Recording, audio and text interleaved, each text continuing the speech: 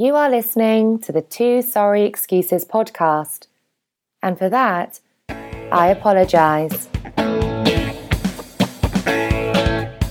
Hello, and thanks for downloading the Two Sorry Excuses podcast, recording live via the internet. I'm your old pal Sanders. I'm your good buddy Liv. And if you're keeping score at home, this is episode 84, the Maddie's Cooking Corner edition. Yes. What are you cooking up there, pal? I'm gonna make some dirty rice. Oh, all right. What? All I gotta do is brown meat, and it's a pre-packed dirty rice mix. Yeah. Well, it's a local company, but you can buy it national now. Hey, you're breaking up like crazy. Are you moving around with your mic or something? I guess it's swinging. Let me put the other one. Let me put both headphones in. That might help. Huh? Maybe. If they're both in the ears. How about now? You sound louder, but you sound like you're louder, but you're still like garbled, like you got some sausage in your mouth. Do you have sausage in your mouth? No, I don't have anything in my mouth. Huh. Oh, this is... What about now? I'm just standing. I'm literally just standing here. Yeah, all right, that's inconvenient. Maybe we got a bad internet connection. Maybe the cooking episode can't happen. I'll go sit down. Alright.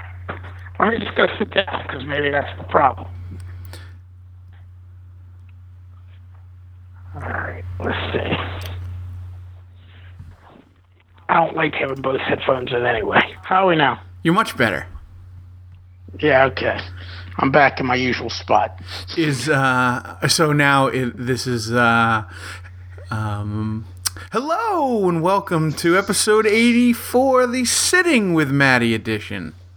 You should keep it both in anyway, you know? I mean, we got to fill the time as it is. What, people can kind of see how the sausage is made, so to speak. Do you not have a good internet connection in like that part of the house? No, I do. I think the problem is maybe it's because I had the phone in my pocket. I don't know. Ah, that's what it is. Maybe that's the problem, you know? Maybe that is the problem. So what, this is really how the sausage is made. You have a Skype app on your phone? Yeah. So it's just a matter of you just finding the time to be able to talk. Because me, on the other hand, I've got a huge like command center setup. Yeah, my command setup is a recliner. Oh, you lucky dog. Do you have clothes on? Yeah, I'm wearing more clothes than I usually wear. Oh, would you head over to Jefferson Parish today? No, I came home, but because I was going to be cooking stuff, I threw on a shirt. Normally, I'm sitting around in a pair. I come home, get out of the clothes, because I hate being in that get-up. I mean, my whole life I've been like that. When I used to come home from school, I wore a uniform growing up. Okay. First thing I would do is kick off everything, you know? Tie and the whole deal? Did you have to wear a tie? Well, I didn't have a tie. We wore khaki, like military-style uniforms, you know? Like khaki shirt, khaki pants, web belt, black military shoes. What? You know, with a name tag and a patch on the side arm in high school. But my grade school wore the same uniform, but not with name tags and no patches, but the same uniform. Wait, back up for a second. So, grade school, you didn't have to wear a web belt or the friggin' military shoes, though. So, at Jesuit? Jesuit, yes. You had to wear like a military uniform. That's crazy. Yeah, I think they always had uniforms, you know, forever. But I think what the style of uniform harkens back to a Jesuit grad who was like what was he? He might have been a congressman or something. F. Edward Hebert. He had something to do with the military.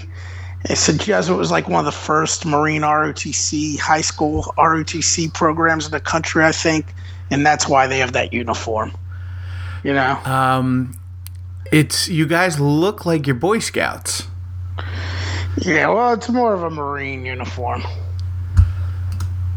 Yeah, okay. I mean, whatever you got to tell yourself at the end of the day, I guess. No, it sucked. But that's what it was, because you had to wear a black name tag.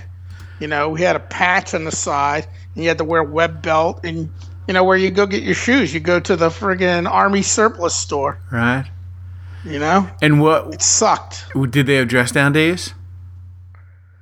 Very rarely. Wow. You know, there might be like those spirit days where you can wear some kind of bullshit, school related or something, but you couldn't wear a sweatshirt that had any other markings other than Jesuit stuff on it unless it had nothing on it, you know? Wait, you could wear a sweatshirt like if you were cold? You could wear a sweatshirt if you were cold, yeah.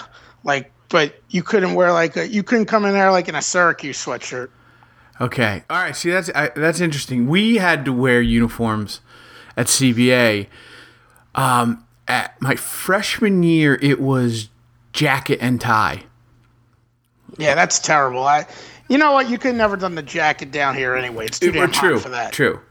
Yeah. Halfway through my freshman year, it was basically protocol. You can leave your jackets in the lockers. So like every day you had to wait for the announcement. You're permitted to leave your jackets in the lockers. Then at one point during freshman year, it became from this point on you may leave jackets in the lockers. And then they never came out because sophomore year they weren't required unless you had to have it.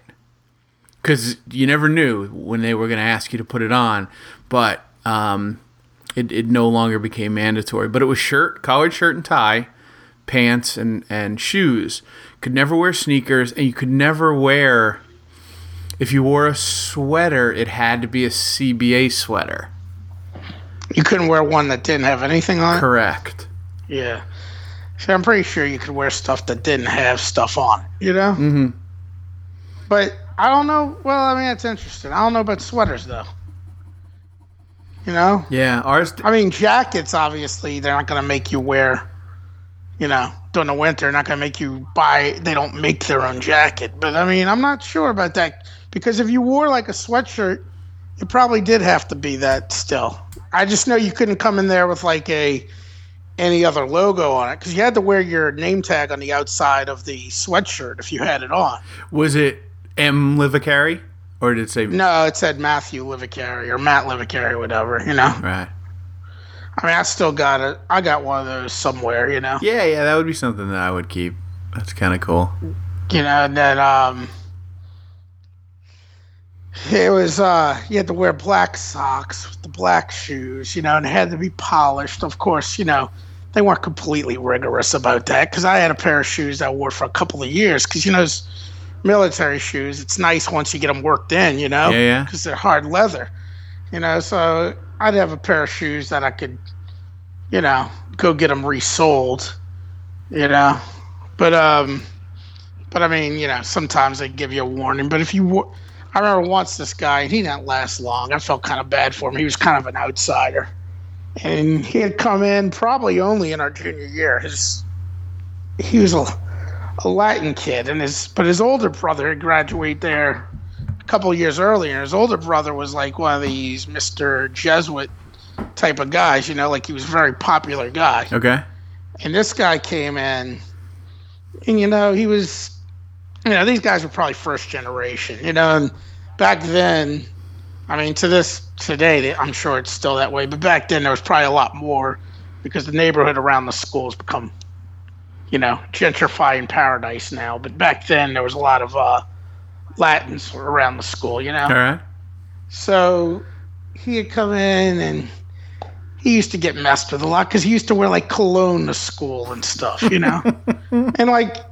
You know, it was kind of like a cultural thing, I guess, you know? Yeah. Like he had hair, his hair was always slicked back with product in it and stuff. And he really didn't know too many people because, I ain't nothing for nothing. I mean, we had minorities and stuff, but you're new, for one, as a junior, which is tough enough as it is. Yeah. And then still, even though we had a good number of, a decent number of minorities and Hispanics even, you're coming in kind of late to the ball game as it is, even with them. And then overwhelmingly, it was a gringo school. Right. Overwhelmingly, it's probably 80-something% white kids. So he used to get fucked with a lot. I remember one day he actually came to school, and it was in our English class. That's how I knew it was junior year, because it was Mr. Powers, who was actually cool with him and trying to friggin' felt bad for him. I know that because I remember he's the one that was telling us about the older brother. But he was in the class, and Mr. Powers noticed he only had a sweatshirt on. I think it was like the Jesuit sweatshirt. But he had no shirt under. You still need to wear the uniform shirt. Right. Yeah. You need to stick the collar out. Let him know. He sent them up there. And I think that kid probably left the school soon after that. He's like, I'm just not going to, just wasn't his cup of tea. Yeah. What was the deal with his brother? He had an older brother? Yeah, he had an older brother. Probably graduated maybe when I was in 8th and 9th grade, who was like one of these, there are certain guys in school who are like the model type of guys involved with everything, Yeah. Like the type of guy they put on like the front cover or something, or inside the yearbook pictures and shit, like, what I'm saying? Yep. His brother was like one of those guys, So, and that's probably the only reason he ended up there. He probably didn't want to be there to begin with, Right. I mean, there's loads of dudes like that, Yeah. They actually had a special, a portion of the freshman year assembly that they dedicated to the kids who didn't want to be there because their parents made them, or their brothers, were legacy, or their parents graduated, or their fathers graduated. And they would tell them, like, this is really expensive. And, the way to prove your point is don't fuck up and don't waste your parents' money. Then you've got a bargaining position. After the year, you can go to your parents and be like, hey, listen, I tried my best, I did my best, but I don't like it, and it's a real waste of your money. But they're like, if you come in and you screw off, they're just going to be pissed you wasted their money and you wasted a year of your education. So don't come in and screw off. And inevitably there's a kid, who comes in and screws off and wants to go to the public school and go to school with girls and whatnot. And that's it. Yeah. Yeah, well, my oldest brother was that guy in our family. Because he never really wanted to go there. So he lasted a year and he was done. Yeah. It was, because it used to be like one of those things, I guess, when they were little. My brother's 12 and a half years older than me, and the other brother's 10 years older than me. When they were little, they used to pass, and my brother, the second brother, the younger of the two, he'd be like, oh, that's the school Grandpa went to? I want to go there. He was always like that. Right, right. Whereas AJ just kind of went, he was the first one. It was kind of like, it was, he really wasn't cut out for it to begin with, because you got to kind of be like, you kind of got to be on the ball at Jesuit. No, I mean, like, it's like you can't be a screw around, AJ was, it wasn't his thing, Yeah. Like, it is a discipline, intense school, like, I remember I was there for 5 years. Back then, most people start in 8th grade, but then some guys would come in 9th grade. Now there's probably even less people that come in 9th grade because they've reshuffled the order of all the archdiocese schools, Jesuit's not in the archdiocese, but they don't even have 8th grade for boys at archdiocesan grade schools anymore, Okay. But we had this one teacher senior year. His name was Mr. Wright, taught what was it, trigonometry, had him for. And he was really just, he didn't care how much you screwed off in class, as long as we got the work done, was always his philosophy. So everybody screwed off a lot in his class. And he allowed everybody to screw off in the class, especially he's teaching seniors. Everybody has senior ice. He doesn't give a fuck. And he's a big gay guy. He was. I saw him about a year and a half ago when I was over there for a funeral. I was like, oh, it's Mr. Wright. And worst thing was he didn't even recognize me, really. But he used to just let everybody. I remember me and this one guy, we would like have wrestling matches in the class, you know? And then one kid would sit there. This guy, Joey Rayborn, he would sit there and do the Beavis freak. This is all shit you couldn't do at a co-ed school either. Right. And then Joey would get up in front of the class, like when the guy would step out of the class, or he'd be sitting there. He didn't even give a fuck. And Joey would be leading a chant, you know, one half of the class yelling Bush and another half yelling beer. What do we want? We want Bush and beer. You know, it's like all the shit you can only do in a friggin' misogynistic all-male environment. Right. But it was like near the end of the year, and we're in that classroom, and there's nothing the fuck to do, you know? You're just waiting out till graduation, you know? Waiting to the days out to take the exam and then graduate. We got a mind, we start thinking about how many people came to school here and didn't make it through, and we're all just trying to go from memory. People that should have graduated with us. Yeah. Who, for whatever reason, aren't there anymore. A couple of them were people who maybe moved, but that was rare. You know, most people were people who flunked out or people who, got tossed out for issues. I remember explicitly coming to the number 69, but I think we might have made it into the 70s. Of people that left. Of people that never lasted, yes. Oh, my God. And we had a graduating class of, I think it was, this is a disputed graduating class. I think it was supposed to, it was 227 or 230 something. But we had a bunch of guys that cut down a bunch of trees on campus as their senior prank. Right. Like vandalized the place. Yeah. And they weren't allowed to graduate on stage. So, but basically, friggin', you know, you look at, that's a fifth more that should have been there. Right. We graduated with probably about 200, and I would say 25 or so didn't make it. Okay. I think we started with 225. Yeah, Jesuits real friggin', they're ridiculous. And it's hard to stay in, but I think they've gotten softer because they've either gotten softer or letting a lot more people in the school because the graduating classes are a lot bigger now. Okay.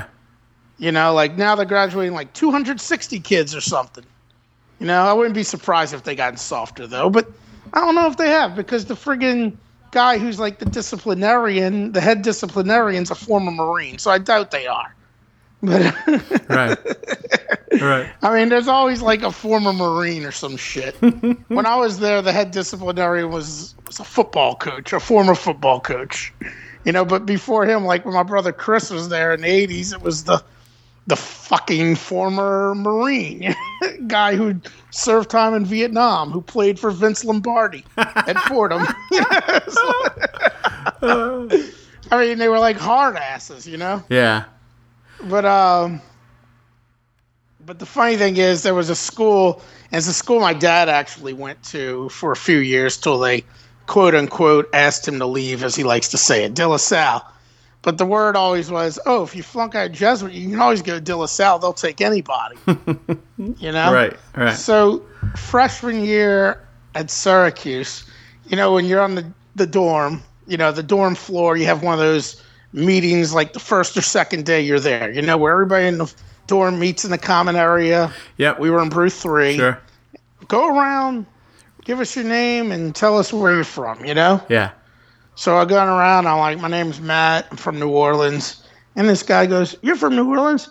I'm from New Orleans. Where'd you go to high school? And I was like, Jesuit. I was like, where'd you go? He's like, De La Salle. I was like, and all I could think of was the one guy I knew definitely who had gotten tossed out from Jesuit and ended up there. I'm like, you know Taylor Tebby?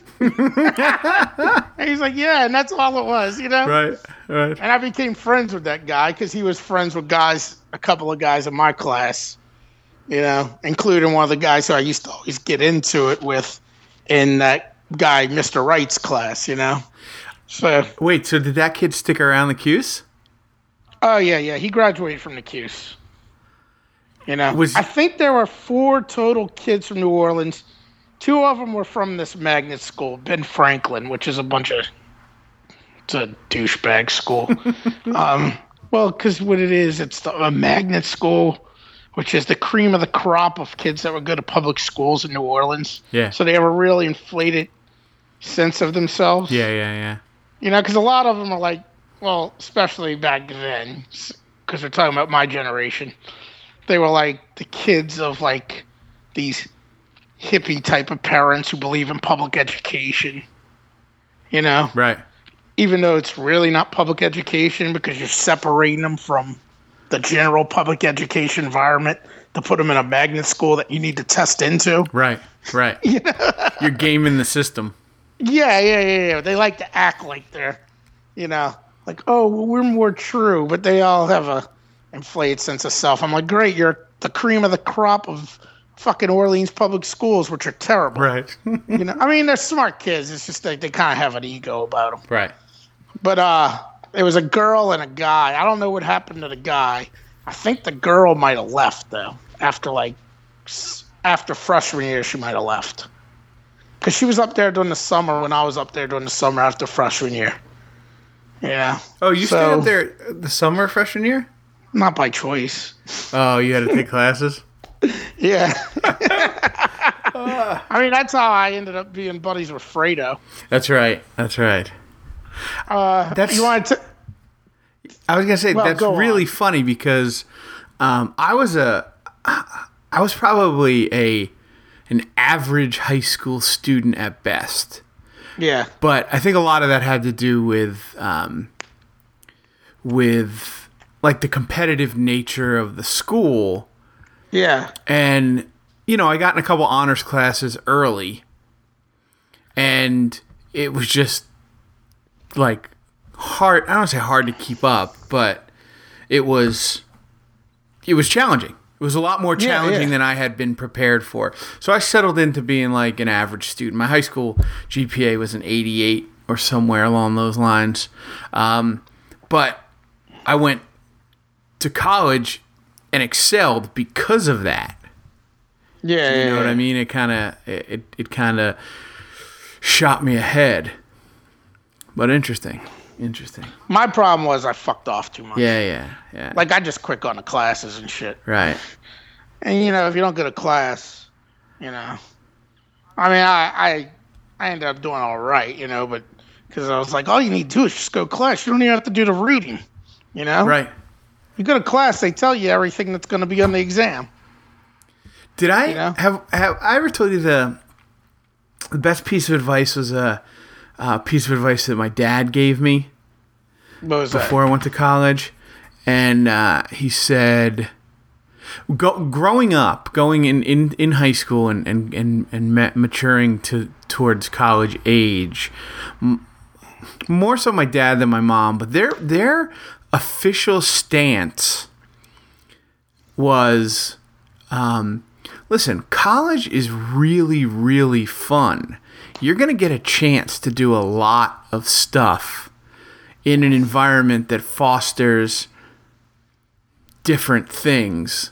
So just work towards that. Basically what they were saying was, don't be a fuck up in high school.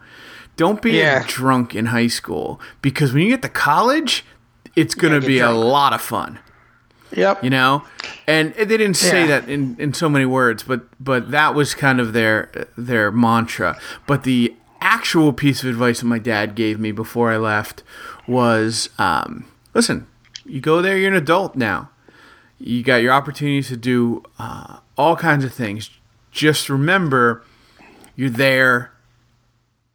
You treat your classes as a job, and you're there to work at that job.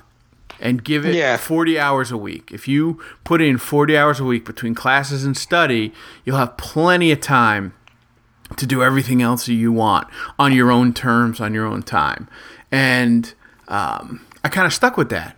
And that was the formula that helped me excel. And it's really funny because there's no way in hell And maybe I never told him what an impact that had on me at the time.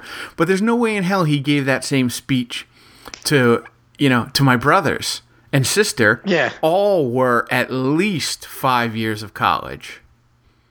Yeah. At least 5 years of college. So, like, we're not one of those families that has, like, the DeSantis way.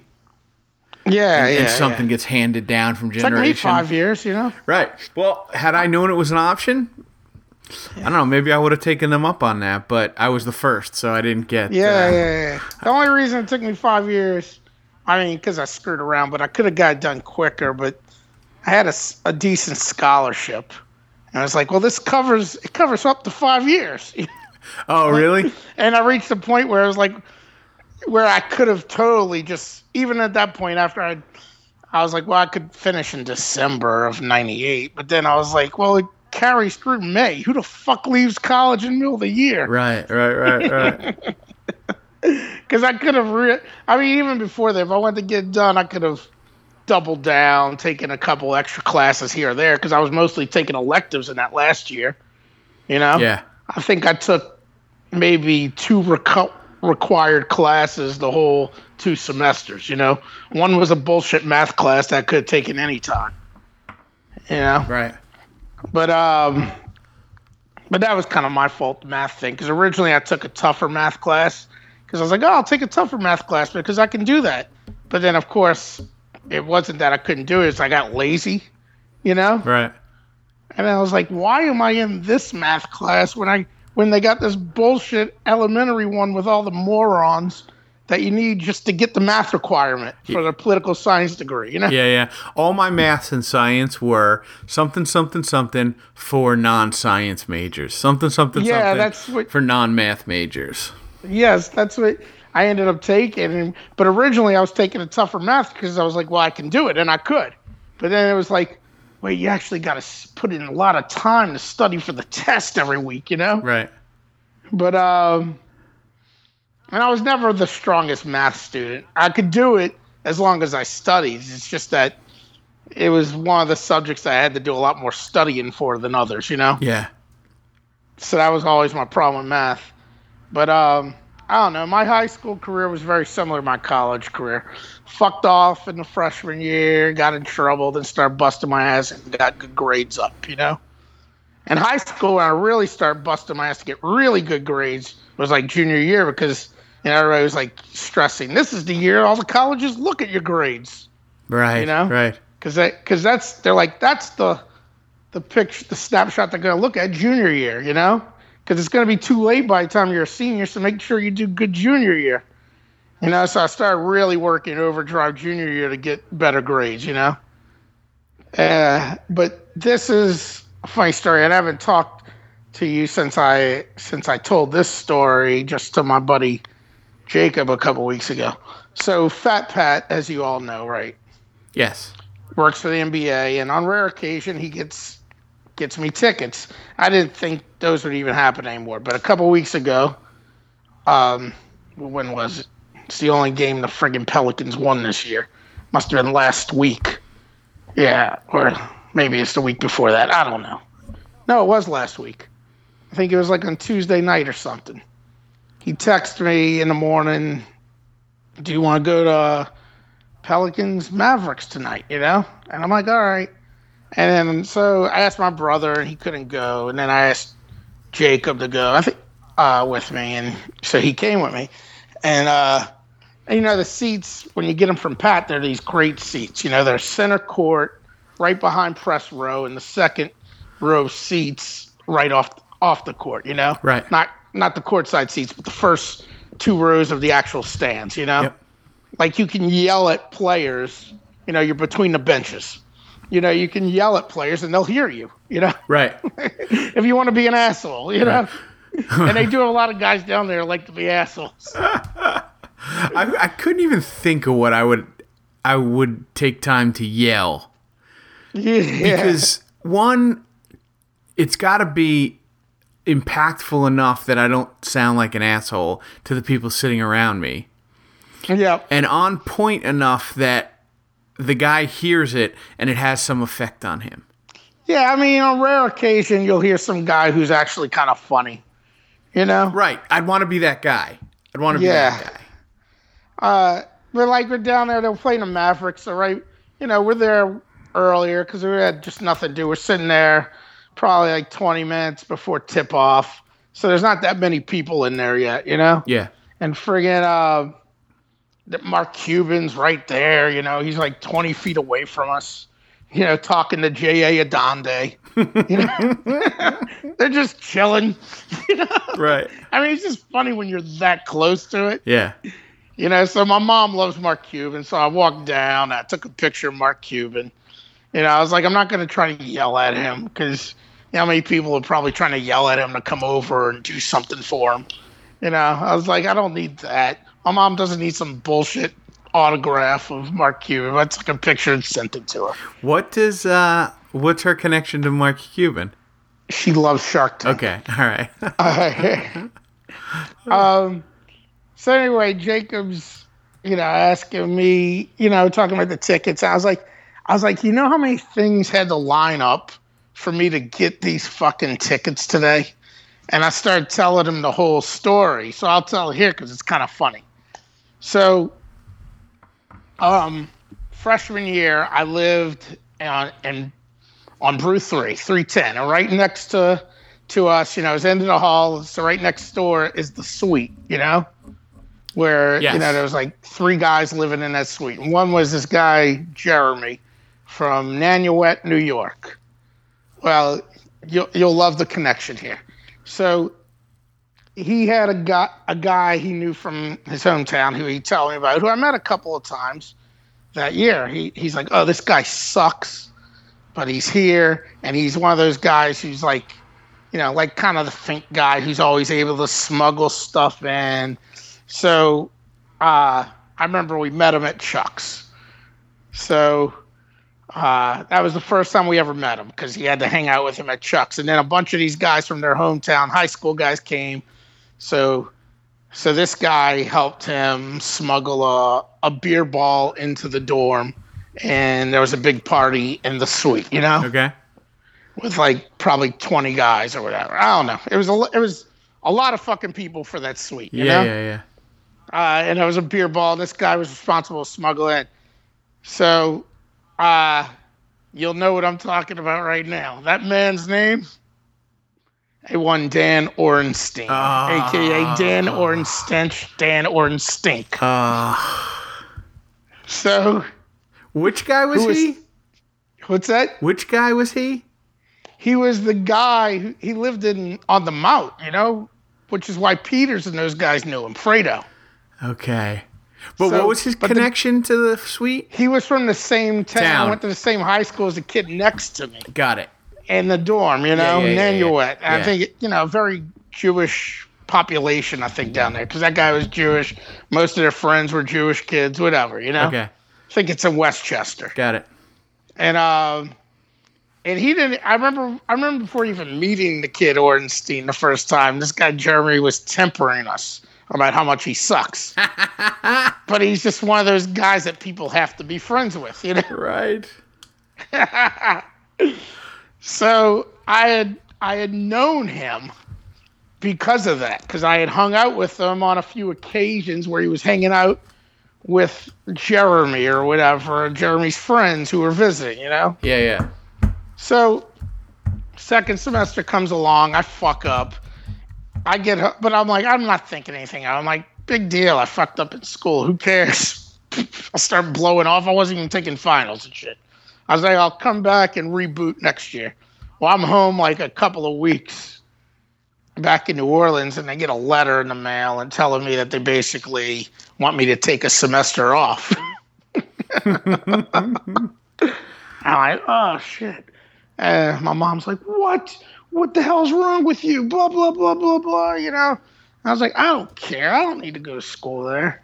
And she's like, so she's putting more effort into this than I am because I'm just an 18-year-old asshole. Right. She's calling around. She's like, LSU won't even accept you. Because they wouldn't accept me because I was on suspension there, Right. But that's like gone as low as you can. LSU won't accept you. You know, Right. generally back then, especially, you didn't have to do much to get an LSU. You know, and so she starts calling around, and calls up the school. And she gets in touch with somebody, and there was something called the Syracuse Academic Improvement Program. I think it only had started a few years earlier. Like, this might have been only like the second or third year they ever did it. Okay. It was basically, I think the real reason I think they might have started it was for like kids that had gotten in that really, weren't like up to the standards. Yeah, probably around that time they started like what would have been the equivalent to like the Equal Opportunity Fund.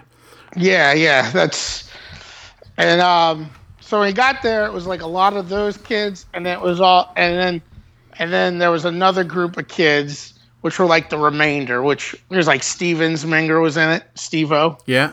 Fredo was in it, and that kid Dan Ornstein was in it. The kids who had just fucked off too much, who could do the work, they just fucked off too much. Right. But the funny thing is, everybody went through it, and my mom's like, "You're lucky they're letting you in," because apparently a lot more people were asking to get in than they allowed. Because I think there were only like 50-something people in the program. Right. And obviously, there's more than 50 fucking freshmen who fucked up. Right. So I remember, they make you go through all these things where you got to meet with an advisor and stuff. And I remember I'd meet with the advisor, and she's like, "Oh, well, blah, blah, blah," and I'm like, she's like, "Oh, all right, you know what's going on." I'm like, "Yes." I was like, "I fucked up. That's all it is. I really don't need a tutor." Because the advisor was supposed to be like sort of like a tutor, and some of the kids did, Yeah. The ones who got in there and, questionable qualifications, But I really didn't need it. But the good thing is I was able to delete like a couple of the classes because they offered them in the summer. So you were just basically extending your freshman year. Yeah, but you still needed to petition to get back into the school. Oh, okay. So I went, and fortunately I saw my advisor when I was because I was taking a political science class, was it public policy? Okay. And,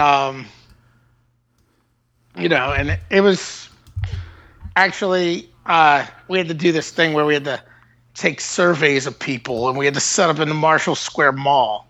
And I had a partner that I had to set up with and sit there. And that was the most uncomfortable thing ever. My partner was Sir Mon Wilson. And he was so disinterested in doing that shit. You couldn't keep his attention? Well, he had no interest in even asking anybody. Like, I remember the one person he talked to was a cheerleader that came walking by, so he knew her. Right. And he's just sitting there, and I'm just, it was like talking to a brick wall, Right. Like, he wasn't mean, he was just freaking quiet, Yeah. And I had to sit there for like 2 or 3 hours with him at a little table in the Marshall Square Mall during the summer in Syracuse. No one's in that fucking mall in the summer in Syracuse, Right. But anyway, so nobody's in that mall during September. Yeah, exactly. It's like people passing by to go to like the subway or something, Right. Or maybe if it's early in the year, they're gone to the bookstore and they're Follett's, Yeah. That's the only reasons to go in there, Unless back in the day you'd walk through if you were going to Maggie's or whatever, at night. Right. I mean, I never understood how they called that place a mall. Anyhow, so when I get there, so I was telling Brian about the guy, Dan. So when I get there, I don't know anybody, but the first person I see is Dan Ornstein. And I was like, oh, and I was like, somebody I know, so that was good, but, and at that time, Dan Ornstein was subletting at 1106. Who was he technically subletting from? Was it Mike Peters? Peters, yeah. Yeah. And so that became like the gathering place because we all had to stay in, was it Marion Hall? Okay. the dorm, you know? Yeah, over. So everybody needed a place to hang out, you know, and so that's where we would go hang out, 1106, and that's how I met, you know, Fredo was in the program, Steve-O was in it, Billy McKinney, a.k.a. Boogie. Yeah, okay. Dan Robbins, you know that guy? He lived with Billy McKinney and Michael Hughes and stuff across the street from us, so 1106. Yeah. So it was all those guys are in the program and a few other people, you know?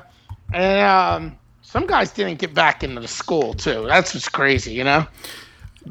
Did you have to pay for the program? I don't even know if you had to pay for it. I don't think you did because Syracuse was doing it because they had an interest in retaining. If you had to pay, it wasn't expensive. Okay. You know, like it wasn't the same rate as it normally would have been. You know, because they were like they were trying to retain students, you know? Yep. So I think there was kind of a deal on it, you know? So I get there and that's how I meet him. And that's when I met Cuddy because Cuddy was living at 1106 during the summer. Yes. You know, Cuddy and Kelly the dog. Yeah. And which I always remember going over there and hanging out with just Dan and Cuddy. And we were sitting around one night, and I looked at the kid Dan. I was telling him how he looked like friggin' Don Rickles. And I remember, of course, we were baked, you know. And Cuddy was there with us, and I remember Cuddy looking at, and he was like, "I don't look like Don Rickles." He was getting offended. Cuddy's like, "I see the Rickles appeal in you."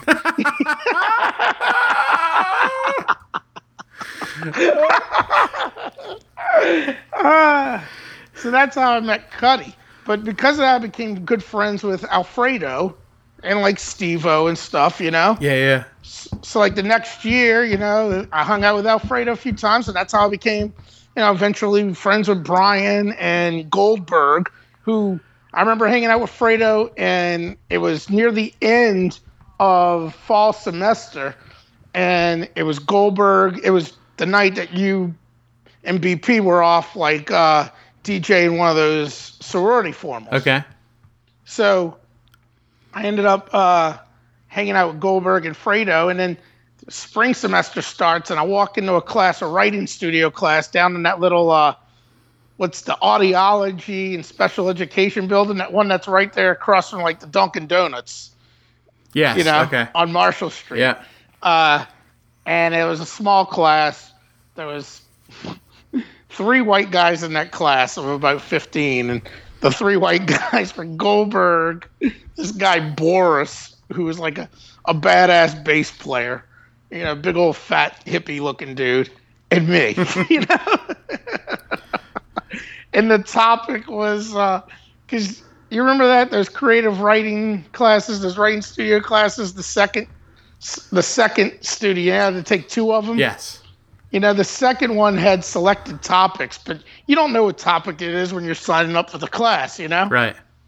And that one was like, it was like urban such and such.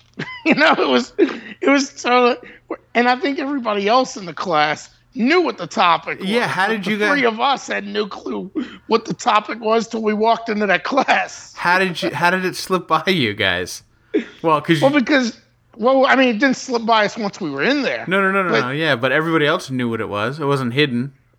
Well, no. I mean, I guess it wasn't. But at the time, I was just signing up for whatever writing studio fit my schedule. Of course. You know? Right. Like, you're not even looking at the time. You're like, oh, this one's at friggin' twice a week at 11 o'clock in the morning on Marshall Street. Okay, fine, you know? Right. Like, and Goldberg was in there, so we started hanging out all the time, and eventually Goldberg's like, hey, man, you want to move into 1106 with us, you know? So I think that was all, you know, because they needed somebody else, because at the time, it was going to be 7 people in there, you know?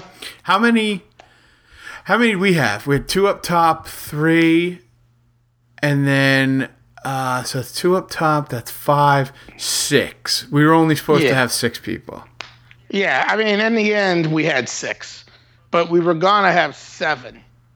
But I think they knew. I mean, because it would. But Fredo didn't end up going all the way through. He didn't make it back next year. But they had that little auxiliary bedroom downstairs next to the living room. Yes. They had the bathroom and the bedroom. All that used to be a porch that they turned into rooms. As we like to refer to it as definitely not Joe Romano's room. Yeah. Yeah, because he used to secretly live in there, right? Yeah. Yeah. And he would pay you guys rent? He'd pay us rent. And we also had a guy live on the couch. Oh, yeah, that was Black Coop, right? At the time, affectionately known as Couch Coop. Couch Coop. To differentiate him from Little Coop. Because Black Coop and White Coop was, let's face it, even, in the mid-'90s in Syracuse was pushing the bounds of taste and decorum. Yes. But it still sounds like a little revisionism to call him Couch Coop now. Well, at the time, that's what we referred to him as to his face and amongst our peers. So if you were to have an 1106 Jeopardy contest, and little Teresa was one of the contestants, and the category was 1106 visitors, and the answer was man who lived on couch, she would buzz in and say, Couch Coop. Couch Coop. All right. Well, moving along. Yes. Past Couch Coop. Well, I ended up living there. It was only 6 of us living there. And eventually it was 5 and it was 6 again. Because this guy, Rob Stetner, that I think he might have been Brian's roommate freshman year. Yeah, Stetner. He had like a goatee, right? What's that? He had a goatee. Did he have a goatee? Yeah, I think he might have at one time. He was an architecture student. Square-jawed. Yeah, he's from Colorado, I think. Yeah. But then by the time he moved in with us, I really didn't even know him that well. And those guys didn't hang out with him much sophomore year because he got so into, architecture is kind of like a little cult. It's a 5-year program, Yep. And he got so into the architect crowd, and he lived with us for a week and a half and he was out. He's like, you guys are just too rowdy, And I don't think we ever saw him again, Who, excuse me, who took his place? Eventually Floyd. Allegedly. Yes. Floyd took his place for about a total of 2 1/8 of a semester. Because he moved in there in second semester. The room was just empty first semester after he moved out. Right. So Floyd was there for about 2 semesters.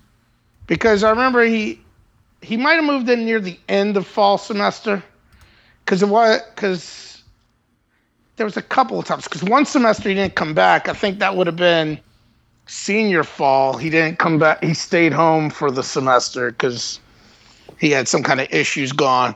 So Bino moved in there because Bino thought he graduated, but he really didn't graduate. So he needed to come back for a semester. Of course. So our Bino lived in there, and then Floyd came back for spring and lived there. So anyway, because Brian lived there, and Fat Pat was from Sandwich, even though he wasn't buddies with Brian, but it was he knew him. So it was so he started hanging out with Brian when he got to Syracuse occasionally, the way anybody from any small town would hang out with the one person they knew from their small town there, Right. Who was older, Yeah. So because Brian lived with us and Fat Pat would come over there, and then eventually Fat Pat was hanging out there, and eventually we got him a job at Fagan's, and eventually became good friends with Fat Pat, who now works for the NBA. So I told Jacob that whole story. I was like, so see all the shit that had to happen for us to be sitting in these seats tonight. I was like, that's a lot of shit that had to happen. First it had to take me going up to this fucking school way the fuck away from here. Right. I forgot what we were even talking about, but it all goes back to Dan Ornstein. Yes. The odds that I end up there, And I happen to live next to a dude that went to high school with Dan Ornstein, who I meet 3 or 4 times as a freshman, who's the first guy I see when I fuck up and have to go back into this program during the summer, who's buddies with Fredo, Right. Like all the dominoes had to fall for us to be sitting in those seats that night. And it wasn't good enough just a notepad. I actually had to become friends with him. Right. Like I doubt he's ever getting in touch with Shaggy when the Nuggets tickets pop up. Yeah. Yeah. Well, I'll tell you what, he's not getting in touch with me to give me Nets or Knicks tickets. Yeah, well, those probably don't pop up so much. The other issue is if they do pop up, they're probably because it's kind of like a lotto system, I think he says. Oh, okay. And the thing is, the offices are in Secaucus. Everybody lives around there. Those probably are, no one's in New Orleans, Yeah. Well, it works out all the same because I wouldn't go anyway. Yeah, exactly. You'd be like, fuck, I got to go all the way into Brooklyn for this bullshit. Right. It's like now you're looking at like a 6-hour round trip. Yes. I got to take off work the next day. Yes, to go watch a 2-hour basketball game. And I hate the NBA. Yeah, so there you go. Let me see real quick on that. What was I going to say? Yeah, I can't remember. But we've already been on here 52 minutes. Yes, just a couple things. Cause I know you got to go eat. Just a couple big ticket items. One, happy anniversary, buddy.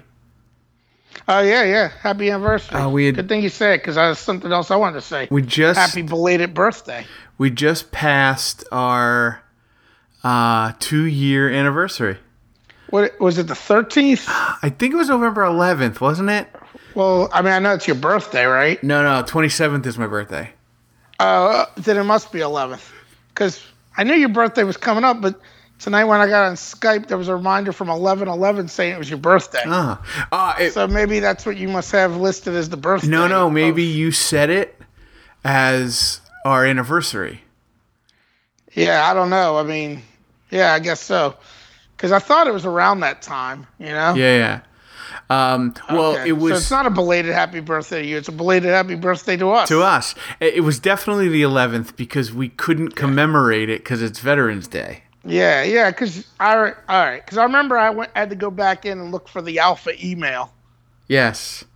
Yes, last year when we were trying to find the exact day. That's right. Yep. Okay. So Armistice Day is our anniversary. Which 2 years, 85 episodes, 84 episodes, not too bad. Yeah, I mean, not too bad. There's only TV shows don't do 84 episodes in 2 years. No, I think we have 16 more we can get into syndication. Yep. I'll be on like UPN, the local UPN affiliate, which would be nice. Like it's 5:30 or whatever. What else? What did you have besides the Well, birthday? I might as well vent to you about what happened. Yeah. All right, because this is just kind of annoying. It really pisses me off. All right, so they do this thing through the Louisiana State Bar every year called the Secret Santa thing. I've never done it, but you sign up for it. And you can sign up for as many kids as you want, where it's like you're giving kids, like these underprivileged kids, they get them together or whatever through agencies or whatever, and they fill out a wish list, and you can give them Christmas presents off of the wish list, Okay, yeah. So the other day they sent out an email again, like, oh, we still need about 7 more Secret Santas. I was like, fuck it, I'll do it this year, My good nature was getting the best of me, my conscience. So I signed up for it, so I get the packet. When was it? I must have got the packet yesterday, Right. So I opened the packet. They sent it to my office, through the mail. I open it, and the first thing, the kid wants all kinds of shit, but you're not even, I guess if you're really rich, you could get him everything, but I'm not, Yeah. I was like, I can get him a few things. I was thinking I can get him up to a certain level, like thinking drop $100 total or something. Okay. Because I'm like, I don't even spend that much money on my family. Right. But I look at the first thing on there, Xbox, Madden 16 for Xbox 360. I was like, well, I'll definitely get the kid that because that's probably the one. And he had because they have like three, they got three categories on there. It's like 3 things you want, like toys, and it was like Madden 16 for Xbox 360, basketball goal, and then basketball. Well, I was like, I'm definitely not buying him a basketball goal, like that's kind of complicated anyway, Right. Like I'm gonna go pick up a $200 basketball goal or something and wrap it up for him. I was like, who let him put that on the list? Seriously, don't you think it's kind of crazy to have that on the list? A basketball goal. Right. And then they got the category 3 things you need, and it was like clothes, shoes, and like a jacket. I was like, oh, well, maybe I can get him a jacket or something, or a pair of shoes. He's a little kid, a 10-year-old, Okay. So I'm thinking something from there. And then the last category is something to read, and he's got a few books that he'd be interested in. It was like something called Brixton, which I have no clue what it is. I Googled it. I think there might be Brixton Brothers or something. I think there might be mystery books for little kids or something, Okay. And Where's Waldo? And then he had drawing books, which I didn't know what that really meant. I was like, is that a coloring book? I didn't know. So whatever. But I'm still not done. But right away, I was like, well, I'll definitely get him the Madden 16 because that's what the kid really wants, Yeah. So I look it up right away. I Google it. And all the prices are like $60, on Google. But Walmart.com is selling it for $39.99 yesterday, I was like, fuck it. I'll buy it right now at that price. So I buy it right then and there at Walmart.com. And then, they'll charge you shipping, but it's like you can pick it up at your local Walmart. And there's a Walmart that's not a mile away from the office, Okay. So I'm like, fine, I'll pick it up there. And then it's like, and I had to set up a Walmart.com account, So I don't have a credit card or anything saved in there. And it's giving me the options how you want to pay for it. And then it says, oh, you can pay PayPal. I was like, oh, good, because I don't even have to friggin' pull out my wallet and look through my cards and enter all this information. I'll just do it through PayPal. It's like one click. So I click on a PayPal, pick up at the store. So after work, I go there, get it, everything's fine. Well, this morning, I go to office and then I see Walmart.com selling fucking Madden 16 for the 360 for $28 today. Same game you just bought? Yes. So I look at their match. I was like, oh, they probably matched the price since I bought it from them. So I look up the policy online and it's saying, oh, yes, as long as it's within the return period, we'll refund you up until the value, Yeah. And they're like, call this number. So I call up and I'm talking to this guy who was really nice, but he ended up not being too helpful. He kept putting me on hold and stuff. And he's like, how did you pay for it? I was like, I paid for it PayPal. He's like, oh. And then he calls up. He's like, I got to go talk to the supervisor. He puts me on hold. He comes back, puts me on hold again. And finally comes back. He's like, because it's PayPal, we really don't know what to do. And he's like, we can't figure it out. He's like, so what we can do is either give you off to the experts and they'll give you a call and they'll take up 48 hours and then such and such, or you can bring it up to the one that you picked it up at and return it to them and then buy it back for the lower price. I was like, but I got to stick on the phone for way longer or something? What's going to happen? He's like, yeah. I was like, I'll just bring it back to the store and have them refund me and then buy it back. So simple enough, right? So I go home and pick up on lunch break and pick up the game and the receipt. And after work, I go to the customer service center in there, What's the price difference again? $12. Okay. All right. And the other thing I'm thinking, also literally what I'm thinking, I was like, well, get the $12. That's $12 more that I can spend on this the kid. Yeah, totally. Because I'm like, I can buy him, a couple of Where's Waldo books for $12 probably, Yeah. 12's worth it. Yeah, and he wants socks and stuff. I was like, I was like, I get a cheaper deal on this. It allows me to add more to what I'm buying for this kid, you know? Yep. Because I want to get him as much stuff as I can. I was like, well, I definitely got to get him socks and, some, shoes or something, because that's, it's just, you start thinking like your parents thought when you used to get lame gifts like that when you were little. Yeah. Yeah. You don't like them, but you need those things. Right. Right. So I go in there thinking I'm just going to return the game, and I tell them the situation. And then the lady's like, where's the card? I was like, I paid PayPal. She's like, you paid PayPal? I was like, yeah. She's like, we can only give you store credit then. I was like, no. I was like, it's PayPal. I've had refunds on PayPal before. Yeah. And I was like, it's linked to my bank account. It's real money. Right. It's not Bitcoin. Yes. And then she calls over. She's like, hey, Miss whoever your name is, and she's like, for PayPal or whatever, can we give him money or store credit? She's like, store credit. I was like, I don't want that. She said, well, what are you going to do? You want the gift card? I was like, no. Right. And I took the game and I walked out of there and the receipt back. I was like, because that's bullshit, And I walk back out, get in my car, and I call up Walmart.com again. And I'm talking to a different person this time, a lady with a southern accent. It was really nice, but not helpful at all. And I'm explaining, I was like, this is BS. It's PayPal. I've had PayPal refunds. It's real money. And she's trying to call the store, and she puts me on hold. She gets back. She's like, I tried calling 5 times. They keep hanging up, and then and then she tries to do it again. She's like, I think they might have a problem with their phone, because that time I heard the girl, before she could even finish saying, whatever spiel they say when they answer the phone at Walmart, the phone hung up.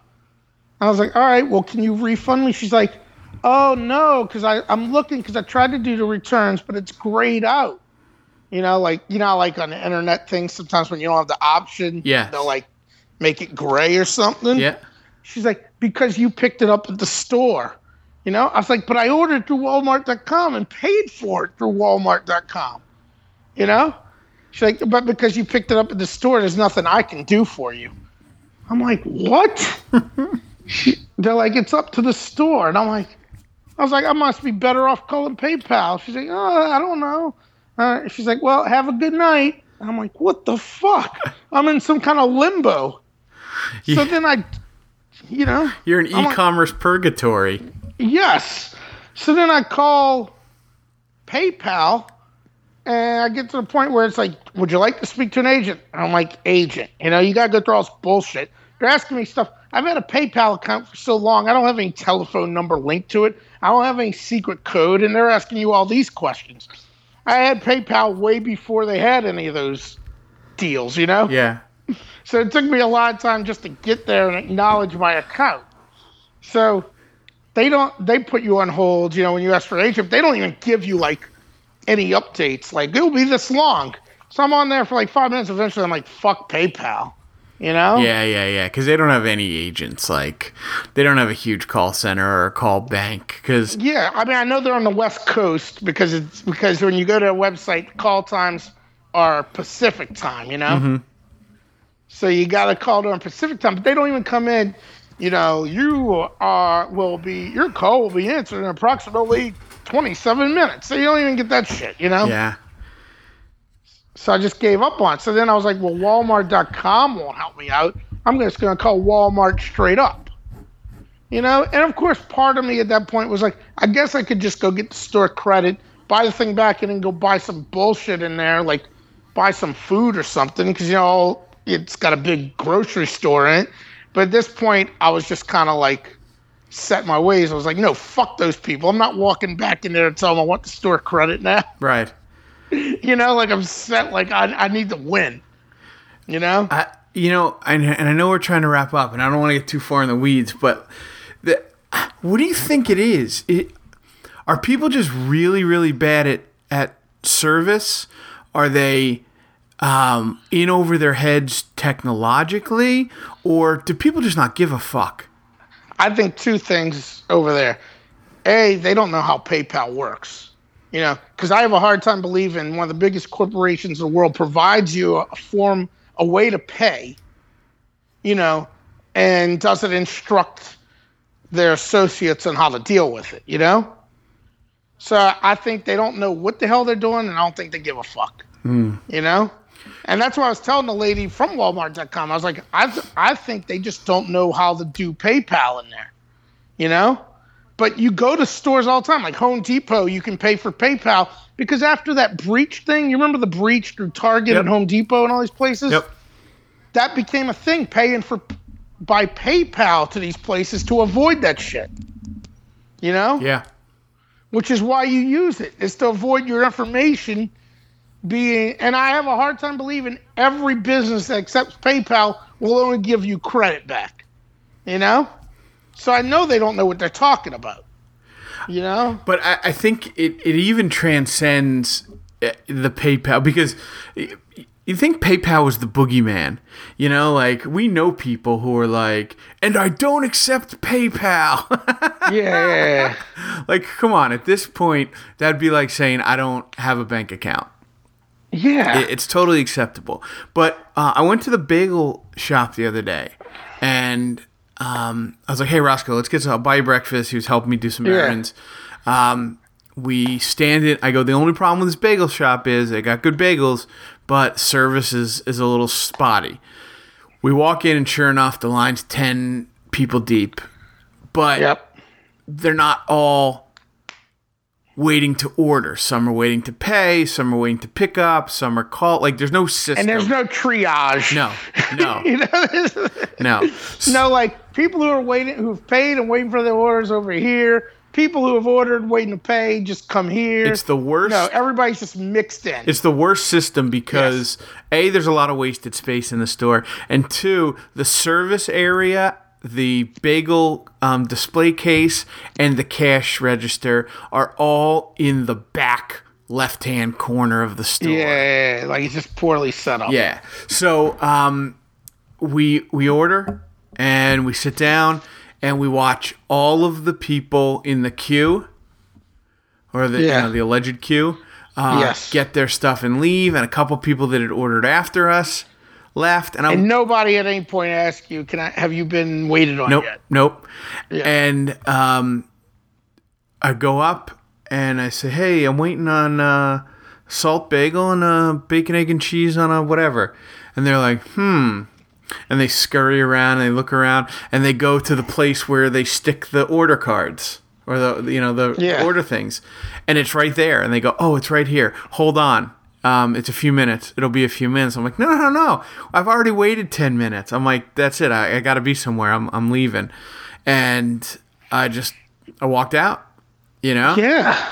And so I'm like, screw that place. I have to, now I'm going to Dunkin' Donuts. I want to patronize the local place, but I can't because they suck. So I go to Dunkin' Donuts, and this morning, and I ordered... I also bought breakfast for Roscoe because he did some stuff around here. And I said, I want the number 10 with a pumpkin coffee. But the number 10 is a turkey sausage egg white flatbread. Okay. I also wanted that, but I just wanted the sandwich because I had my own coffee. I didn't want the hash browns. So I said, give me number 10. And also... I would like one turkey sausage flatbread sandwich. Yes. And the girl types in my number 10. She looks at what the number 10 is, and she types in number 10. And she goes, okay, what else? And I'm like, and one turkey sausage egg white flatbread. And she kind of looks at me and looks down at the screen and looks at me and goes, a number 10? And I'm like, yep. And a turkey sausage egg white flatbread. You gotta break it down for him. And she looks back down, and now I see what the price of the combo is. It's on the screen, right? Yep. And she looks down at the thing, looks back at me, and goes, "Okay, $5.37." And I'm like, "No. You didn't get the other sandwich I want." So she's like, "Oh." So at this point, the manager, quote unquote manager, intercedes and says, "Okay, I'm sorry. What did you want?" And I'm like, "I want a number 10." And he's like, "Okay." And I go, "And a turkey white flatbread sandwich." And he goes, "Oh, you want 2 turkey sausage egg white flatbread sandwiches?" And I go, "Yeah." And he goes, "And do you want the hash browns with that?" And I was like, No, I'll take just the sandwich on that one." And he's like, "Okay, no problem." And he brings me up. I walk out to the car. Guess what I got? 2 combos? Worse. 2 turkey two and no combo. And no combo. Yep. Well, how fucking hard was that? Yeah, I mean, it's ridiculous, man. You've got a menu item. You offer that menu item in a combo. Therefore, there's 2 ways to order that menu item. Yeah, it's like almost like you would have been better off doing 2 separate transactions. Exactly. You know? Exactly. It's stupefying. Like, so when I came, after that lady pawned me off, it was just like, there's nothing I can do for you. And after I called PayPal, like I just called Walmart straight up, Walmart stores, which is a different customer care center. And I explained the situation to the guy because I thought this would have been resolved by now.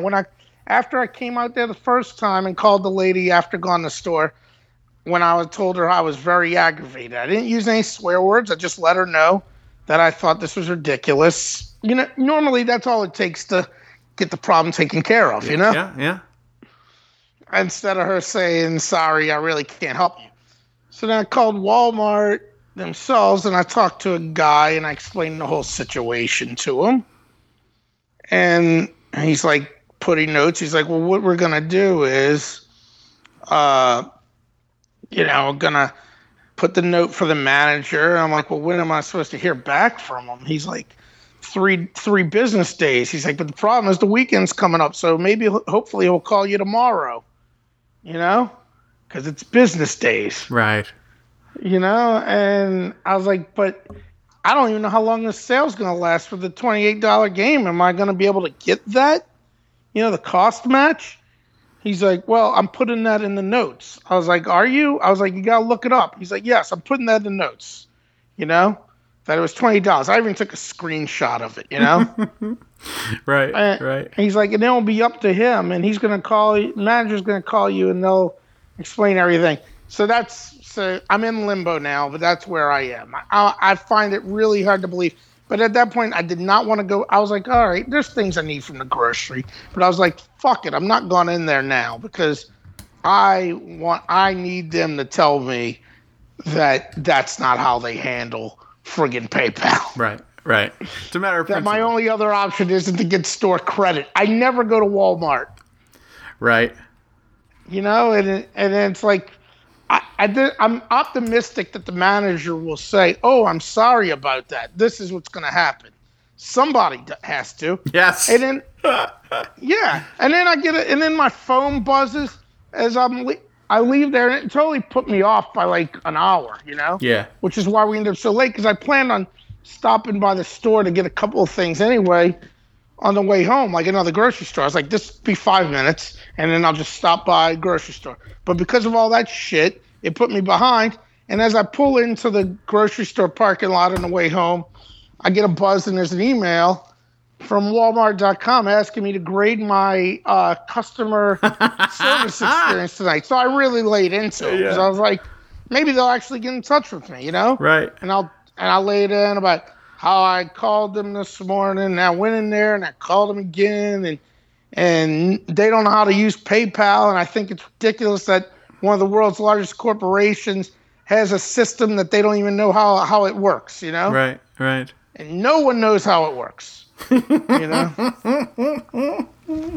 So I haven't got any friggin' updated emails, but I'm sure I'll hear from Walmart.com customer service too, because I think they'll usually follow up with you when it's negative like that, Yeah. And I even said how it's an embarrassment to the company and I'll never use that service again, just to hopefully trigger them getting in touch with me. Yeah. So now that's where I am, and that's what really pissed me off tonight, because that's fucking outrageous. That is outrageous. Oh, sorry, but you ordered it to pick up, so it's not our problem anymore.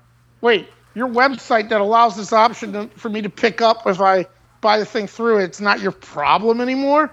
And I got to depend on the morons who are staffing your stores to help me out?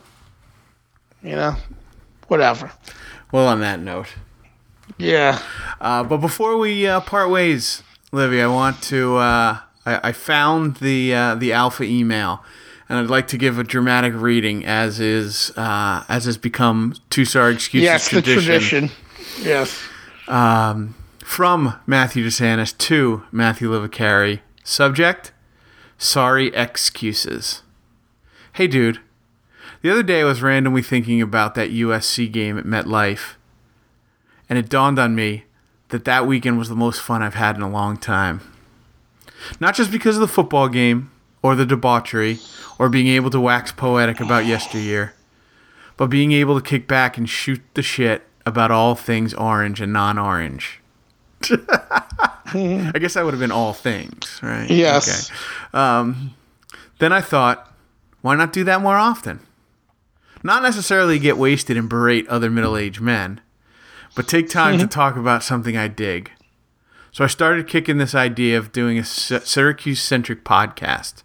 Like most of my ideas, I came up with the catchy name, Sorry Excuses.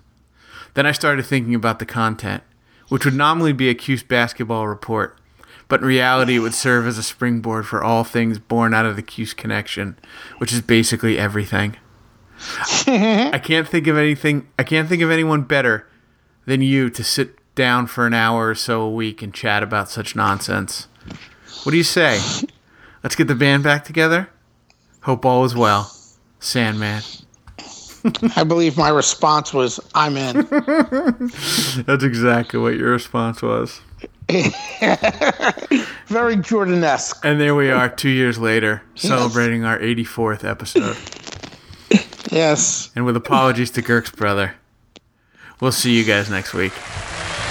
Good night, Fredo, who I only know because of Dan Ornstein. Happy anniversary, Fredo. Yeah. Happy anniversary, Fredo. I hope you enjoyed listening to us for the last 2 years. And for the next 2 years, or 2 años.